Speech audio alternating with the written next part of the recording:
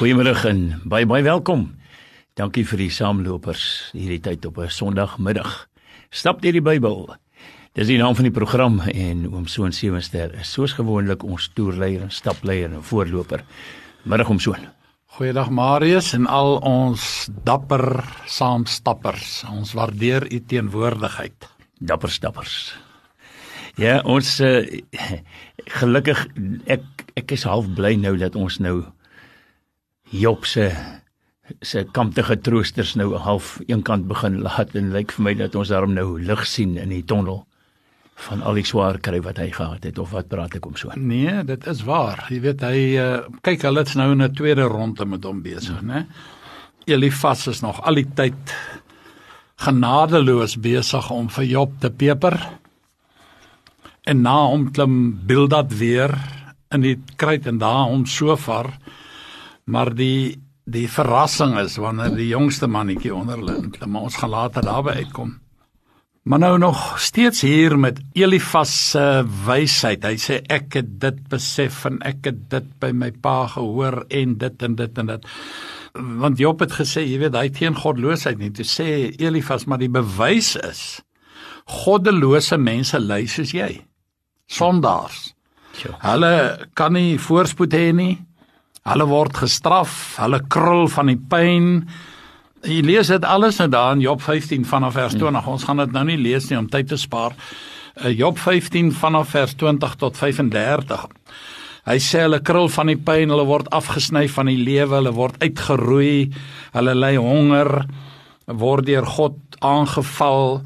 Hulle is alleen en verlate, hulle is bankrot en uitgeroei. Nou dis alles wat Job is. Nou sê hulle, as ons so na jou kyk, is jy een bondel sonde. Jy weet, dit is so, jy sal iewers moet begin askies sê, of verskoning vra, of vergifnis vra. Interessant vir my daaraan is, hulle weet nie eers of Job dit wel gedoen het nie. Glad nie. Hulle weet nie eens hoe sy verhouding met God is nie, wat sy gebed was nie. Dis daarom 'n verdoemende vriendskappe, kamptige vriendskappe. Nou, ons noem dit ervaringsteologie. Dit wat hierdie ou ervaar, pas nou in by my boksie waaroor ons verlede week gepraat het. Ja. En dan sê hulle, nee, maar ouens wat so lyk, het dit gedoen. Jy weet, hulle maak die somme. Hoe, weet ek tot vandag toe nie, maar ek het genadiglik sulke mense ontglip. Maar nou antwoord Job, en weer 'n keer verwerp hy wat Elifas sê. Jy weet, ek gaan net vir die 5 verse lees in hoofstuk 16. Die verblydende is ons vorder, ons is amper by hoofstuk 20. Dan is jy op die pinnacle, op die piek van die berg. Dan begin die afdraande, dan begin die mooi weer kom. Maar daarom sê ek, jy weet, hou net moed.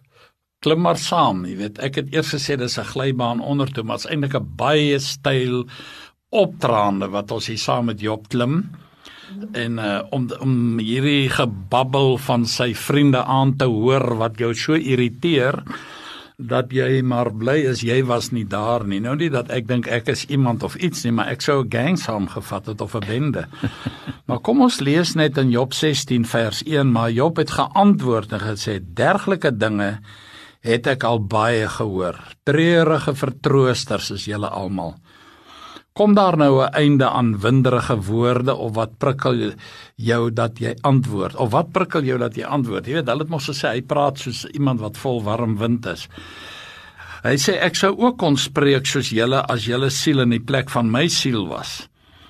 Ek sou woorde aan mekaar kon koppel teen julle en my hoof oor julle skud. Ek sou julle kon versterk met my mond en die troos van my lippe sou versagting gebring het. So, jy weet nou, hy sê eintlik vir hulle, hoorie man, hy beskryf nou hier sy krisissituasie. Hy sien homself as die objek van God se oortoren. Hy sien God as 'n genadeloose roofdier wat sy prooi jag en uitmekaar skeur. Ek het maar net weer besef as jy dit lees en oordink, hoe kan krisisse en lyding ons beeld van God beskadig? Is dit nie waar nie? Byvoorbeeld daar in vers 6 tot 9, gaan dit ook maar vinnig lees. As ek sou spreek, my smart word nie versag nie, en as ek ophou, watter verligting bring dit my? Maar nou het hy my uitgeput, dis nou God. U het my hele huishouding verwoes. En U het my gegryp, 'n getuie het dit teen my geword, en my siekte staan teen my op, dit getuig openlik teen my. Sy toorn het verskeur en my as vyand behandel. Hy het teen my gekners met sy tande, as my teestander kyk hy my met skerp oë aan. Hulle het hulle mond teen my oopgespalk, smadelik het hulle my op die kakebeen geslaan, soos een man versamel hulle teen my. Maar hy kyk nou na die Here as sou die Here soos 'n roofdier op hom afgekom het. Maar dan verwys hy na sy vriende as 'n bende wat op hom afstorm. Dis 'n goeie woord wat hy vir hulle gebruik het. Dit is eintlik 'n bende. Met vriende soos julle, wie het vyande nodig? Erger nog, Job sê God gebruik hom as 'n teken om op te oefen, om te skiet. God storm my soos 'n krygsman, dodelik, genadeloos. Met so 'n God, wie het vyande nodig? Sure. Nou, ek gaan nou weer 'n paar verse lees. Hy sê daar in vers 12, ek het rustig gelewe, toe het hy, dis God, my verbrysel en my aan die nek gegryp en my verpletter, en hy het vir hom 'n teken opgestel. Sy pyle gons om my heen. Hy splits my niere sonder verskoning, hy werp my gal op die grond uit.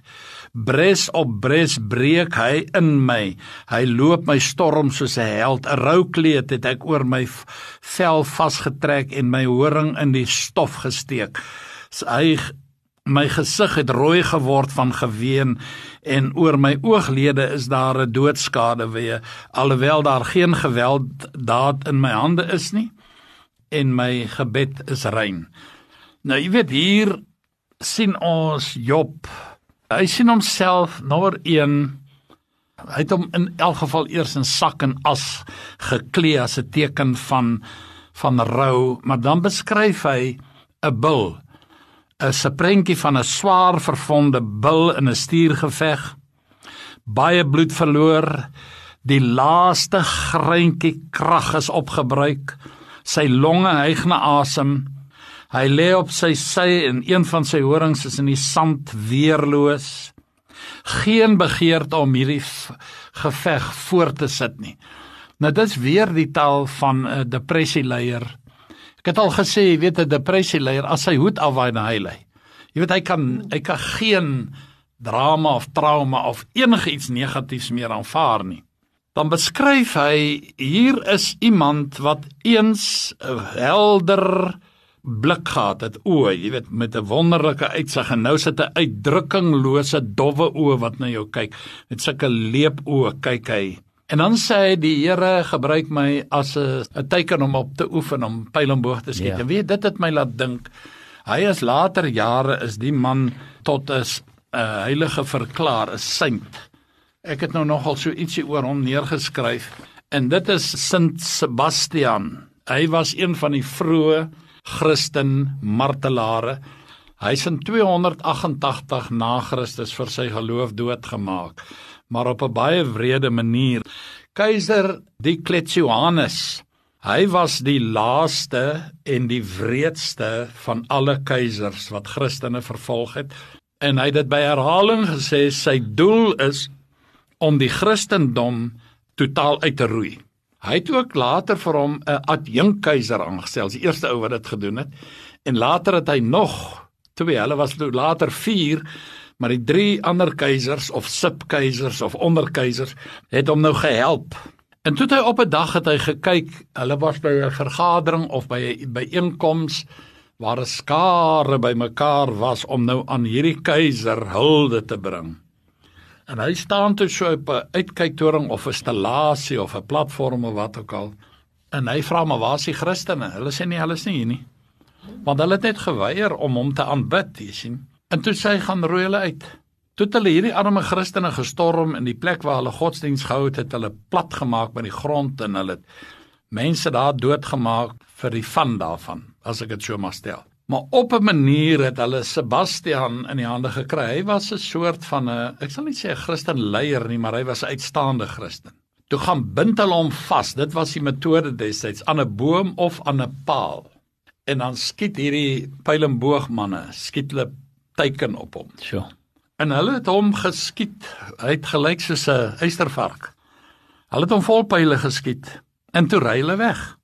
En hy het daar gehang aan hierdie paal, en toe kom daar nou volgens oorlewering, maar dit is bevestig histories oor die jare heen. Die vrou se naam was Irene, of Irene in Grieks, wat beteken liefde. En sy kom vat hom, en sy wou hom gaan begrawe, maar sy kom agter, maar hierdie ou leef nog. En sy vat hom huis toe, en sy gaan versorg hom, en hy word gesond. En toe's daar op 'n dag weer so optog vir die keiser, en toe gestaan hy op 'n baie strategiese plek, en hy sê vir die keiser, hy bestraf hom oor sy sonde, en hy gaan met God te doen kry, en. Toe sê die keiser, hoor, hierdie ouetjie wil nie hoor nie, slaan hom dood. Toe slaan hom met knopkieries dood. En hulle gooi hom in die stad se rioolsloot.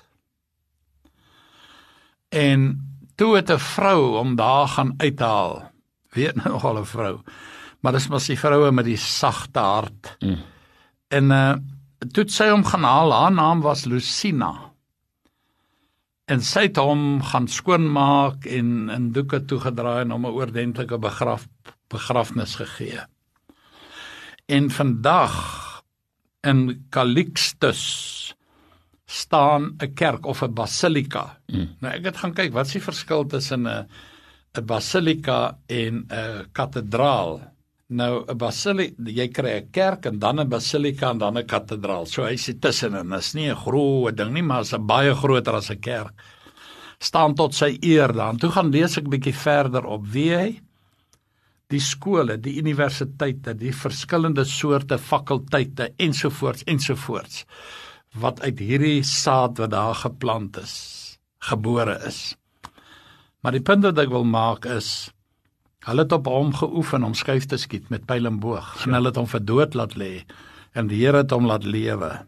Nou, dit is vir my, jy weet, Job sien hom, hy het nou niks geweet van die goed nie, maar jy weet, die geskiedenis herhaal hom ons maar self, so in 'n sin. Hulle het, Job voel nou soos een op wie daar nou geoefen word, met pyl en boog. Maar in elk geval, op hierdie breekpunt, stort Job sy hart uit. Kyk, hy het nou al genoeg deurgeloop onder die tong van Bildad. Nou, of Bildad gaan nou nog kom, maar jy weet, hy hou net vol. Hy sê, Here, ek is van geen sonde bewus nie. Nou, jy weet, as nou mense wat 'n baie streng, dogmatiese of 'n teologiese siening hieroor het, hoe kan jy dit sê, jy weet, dat jy is sondeloos? Hy het dit nie gesê nie. Hy het gesê, ek is my van geen ding bewus nie. En dan lees ek vir u daar in Job 16 vanaf vers 15, 'n roukleed het ek oor my vel getrek, my gesig is rooi gehuil, alhoewel daar geen gewelddaad in my hande is nie, en my gebed rein is. Here, ek verstaan nie hierdie nie, maar dan wil ek tot sy verdediging kom, dis presies wat Paulus gesê het. Daar in 1 Korintiërs 4, hy sê, ek lees maar van vers 3, maar vir my beteken dit baie min, of ek deur julle of deur 'n menslike regbank beoordeel word. Ja, ek beoordeel myself nie eens nie, want ek is my van geen ding bewus nie. Daardeur is ek egter nie geregverdig nie, maar hy wat my beoordeel is die Here. Daarom het julle nie voor die tyd oordeel voordat die Here kom nie, wat die verborgde dinge van die duisternis aan die lig sal bring en die bedoelinge van die harte openbaar sal maak, en dan sal elkeen lof van God ontvang. Ja. So, dit gaan oor motief. Wat was die bedoeling van jou hart? En jy kan met die edelste bedoelinge, kan jy deur the slip of the tongue 'n foutjie maak, of 'n woordjie verkeerd sê, en dan is jy in die kookwater. Nou moet u lees van Job 16 vers 18 tot 17 vers 2. Waar Job vra God nou vir 'n belofte, dat mense nou asseblief moet inkry en ophou om hom so te tuister. En hy vra waarborg van God, dat hy Job se onskuld sal erken. Here, sê tog net vir hierdie mense, asseblief. Nou, dit lees ons in Job 17 vers 3 tot 9, maar God antwoord nie. En dit moet seker die ergste of die mees frustrerende wees, dat die hemel swyg. Job glo God maak van hom 'n grap, en 'n grap van die omgewing, 'n bespotting. Al wat hy sien, ons het dit al gesê, vir hom is die dood die enigste uitkoms, om van hierdie onreg en pyn verlos te word. Hy is nou by die punt verby, waar hy gehelp kan word, of wil help, of gehelp wil word. Ek lees vir u, Job 6:17, vanaf vers 10. Ek gaan dit tog maar vinnig vir u lees. Maar kom maar altyd weer aan, julle almal, 'n wyse vind ek onder julle tog nie. My dae is verby, my planne tot nie, die wense van my hart. Van die nag maak hulle 'n dag. Lig, sê hulle, is naby vanweer die duisternis. As ek hoop op die doderyk as my huis, en die duisternis my bed uitsprei, die grafkuil toeroep, my vader is jy, die wurms, my moeder van my suster, waar is dan my verwagting? Ja, my verwagting, wie ontdek dit? Na die grendels van die doderyk sal ek neerdal, wanneer daar te gelykertyd rus in die stof, waar ek sal rus in die stof. Nou, hierdie is maar weer 'n persoon wat, jy kan hom nie verkwalik as hy so daar sit, hy kla, hy pleit by die Here, dis om asof daar geen greintjie genade te bewys is nie, en toe klim Bildad in die kruit, om Job verder te slaan. Dit lees u in Job 18. Nou, u sal mos onthou, Bildad is die meer brutale en genadeloose man. Hy het Job so genadeloos gepeper met vrae. Nou, Bildad beteken seun van stryd. En hy geniet dit, hy leef vir 'n argument. Kyk, ek het sulke mense ook gehad, waar ek was, veral op 'n kerkraad. Hulle soek altyd om 'n strydgesprek aan die gang te sit. Daar was een ou, hy het my tot Sondag kom pla. Dan het hy nou 'n ding in die kop, en dan moet ek nou sit en luister. En as jy dit nie doen nie, dan is jy nie geestelik nie. Terwyl hy is super vleeslik. Nou, dit wat Elifas begin het, dit sit Bildad nou voort. Bildad is boos, omdat Job hom nie vriendelik geantwoord het met die vorige sessie nie. Het Job hom so half op sy plek gesit, en vir hom beduidelik gewys, man, hoorie, jy irriteer my eintlik. Toe het Bildad die Suhiet geantwoord, is hoofstuk 18. Hoe lank wil julle jaag agter woorde? Word verstandig, daarna sal ons spreek. Waarom word ons as vee gereken? Is ons dom in julle oë? Jy, iemand wat homself verskeur in sy toren, sal om jou ontwil die aarde verlate wees, of 'n rots uit sy plek versit word? Nou, dan beskryf Bildad die lot van goddeloses. Hulle is soos kriminele wat vasgevang is in die net van God. Jy moet nou verder gaan lees in hoofstuk 18 vanaf vers 8 en verder tot by vers 15. Maar dan gaan jy sien, hy gebruik die woorde net, vlegwerk, vangkuil, vangnet, stryk, 'n tou, valstrik. 'n prentjie van hoe God jou in sy net vasvat. En jy's nou die veroordeelde, jy's vasgevang. Hoor hierso Job, of jy dit nou wil weet of nie, jy is binne in God se wip. En verder beskryf Bildad 'n goddelose as 'n ontwortelde boom, dood, afgesny van lewe, omgekeer en onproduktief. Job 18 vanaf vers 16 tot 21. En wat as Job se troos? Al sê julle wat, al lyk ek hoe, al wat ek weet, ek sal die Here sien. Ek gaan die Here sien. In my vel of sonder my vel. Nou ek lees vir u maar vanaf vers 16 vinnig. Hy sê, ek roep my slaaf, maar hy antwoord nie. Met my mond moet ek hom smeek. My asem is vir my vrou hinderlik, en my slegte reuk vir die kinders van my moeder. Dis nou sy broers en susters. Hy sê, onderverdroog sy wortel en bo verwelk sy tak. Dis nou waar hy hom vergelyk het met 'n afgekapte boom. Maar Job is so deur sy vriende bygedam, dat hy vir hulle soos 'n vyand geword het. Nou, jy weet nou, ek wil weer sê, jy weet, as jy sulke vriende het, dan word hulle eintlik maar vyande as hulle so optree. En terwyl hy hulle antwoord, styg sy geloof al hoër.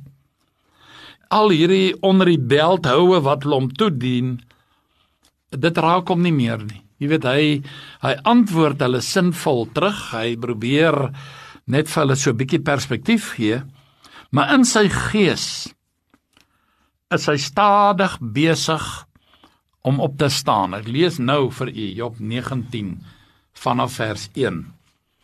Maar Job het geantwoord en gesê, hoe lank sal julle my siel kwel en my met woorde verbrysel? Nou 10 al doen julle my smaadheid aan, mishandel julle my sonder om julle te skaam. Nou dit is verbal abuse, hulle mishandel hom met hulle tonge. Ek het ook werklik my misgaan, dan bly my voet fout by my. As julle heel werklik teen my wil groot maak en teen my smaadheid wil bewys, weet dan dat God my ongeregverdig behandel het en met sy net my rondom ingesluit het. Hy begin nou, ek wil nou nie sê permantig word nie, maar hy begin nou so 'n bietjie terugpraat. Nou, jy weet, nou moet ons net een ding weet. Hy sê vir hulle eintlik in effek, hoorie man, hierdie ding waaroor julle praat, al daai goeters, dis 'n saak tussen my en God. Dit is none of your business. Is dit waarvoor julle hier is? Dis God wat my aanval. Dis God wat nie na my luister nie. Dis God wat my gestroop het. Van my eer, van my hoop, van my troos, ja, selfs van my bediendes lag my uit. God het alles oor my gebring, en mense doen mee, in plaas van dat hulle met genade salf kom. Nou, Job sê, ek word terwille van my geloof in God vervolg. Job 19 vanaf vers 6 tot 22, ek wil net om tyd te spaar, lees dit gerus self. Job wens al hierdie onreg hom aangedoen, word op 'n rots uitgebuitel. Here, hier, ons moet 'n monument maak van hierdie goed wat teen my gesê is. Ek wil dit maar vinnig lees, vanaf vers 23. Ag, mag my woorde tog maar opgeskrywe word. Mag hulle maar in 'n boek opgeteken word. Dit is toe nou in 'n boek opgeteken. Met 'n ystergriffel en lood, vir almal in 'n rots uitgekap. Maar toe kom die deurbraak, jy weet, dan breek Job deur in 'n uitstaande, byna ongeëwenaarde geloofsbelydenis. Ja. Vers 25. Maar ek weet, my verlosser leef, en hy sal laaste oor die stof opstaan. En nadat hulle so my vel afgeskeur het, sal ek nogtans uit my vel, of sonder 'n vel, God aanskou. Ek weet, my verlosser leef. Nou daardie woord, verlosser is gohel, dit beteken 'n losser. Jy sal onthou toe ons die boek Rut gedoen het, hoe het Boas daar aangery gekom met sy 4x4 en met 'n verkyker gekyk het, en toe sien hy hierdie pragtige meisie, en toe sit met 'n ompad het hy vasgestel, hy is eintlik haar losser, hy het die lossingsreg gekoop by haar neef. Maar dit is wat 'n losser is. Nou, hier is nou hoop, en hierdie hoop het Job, wat hy gevind het hom in staat gestel om te volhard en vas te klou, en dit teen hoop op hoop. Daar's nog nie 'n kolletjie gesonde vel op sy lyf nie. Nou iemand het geskryf, ek is nou nie 'n mediese dokter nie, maar hulle sê 'n mens kan so 40 dae sonder kos leef. En jy kan 3 dae sonder water gaan. En jy kan 8 minute sonder suurstof gaan. En nie 1 sekonde sonder hoop nie. Sjoe. Mense gaan lê op 'n hoopie en hulle sterf. Ek praat as hulle nou totaal hopeloos, jy weet hulle situasie wel is. En hoop is nie wensdenkery nie, vriende. Ons sê so maklik, ek hoop dit reën nie môre nie.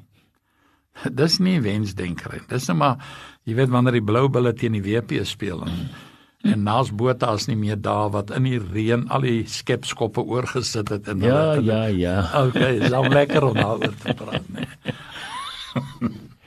Nee, maar ons moet nie sulke goed hoop nie, hoor. Bybelse hoop is iets totaal anders. Hoop lê altyd in die toekoms.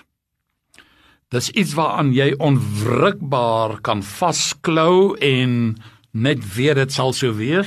Ek lees vir u Hebreërs 11 vers 1. Die geloof dan is 'n vaste vertroue op die dinge wat ons hoop, 'n bewys van die dinge wat ons nie sien nie.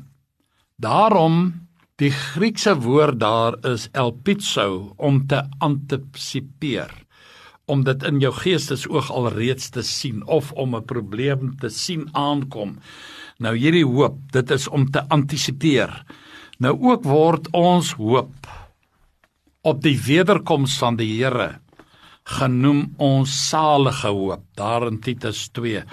Ek kry dit vanaf vir u. Titus 2 vers 13. Terwyl ons die salige hoop en die verskyning van die heerlikheid verwag, van die groote God en ons verlosser, Jesus Christus. Daarom het hoop 'n geweldige krag in jou binneste. Wat al is dit nou hoe moeilik vir jou op hierdie stadium, al is jy in hoe noute ingeforceer. Hier is nou vir Job hoop, want hy weet sy verlosser leef. Hoop sonder 'n objek is dood. Jy moet daarom iets, jy kan nie in die wind hoop nie. En vriende, ek hoop u het lekker saamgestap. Ek groet u. Dankie oom Soon, baie dankie vir almal wat saam gestap het. Hoop ons. Groetes.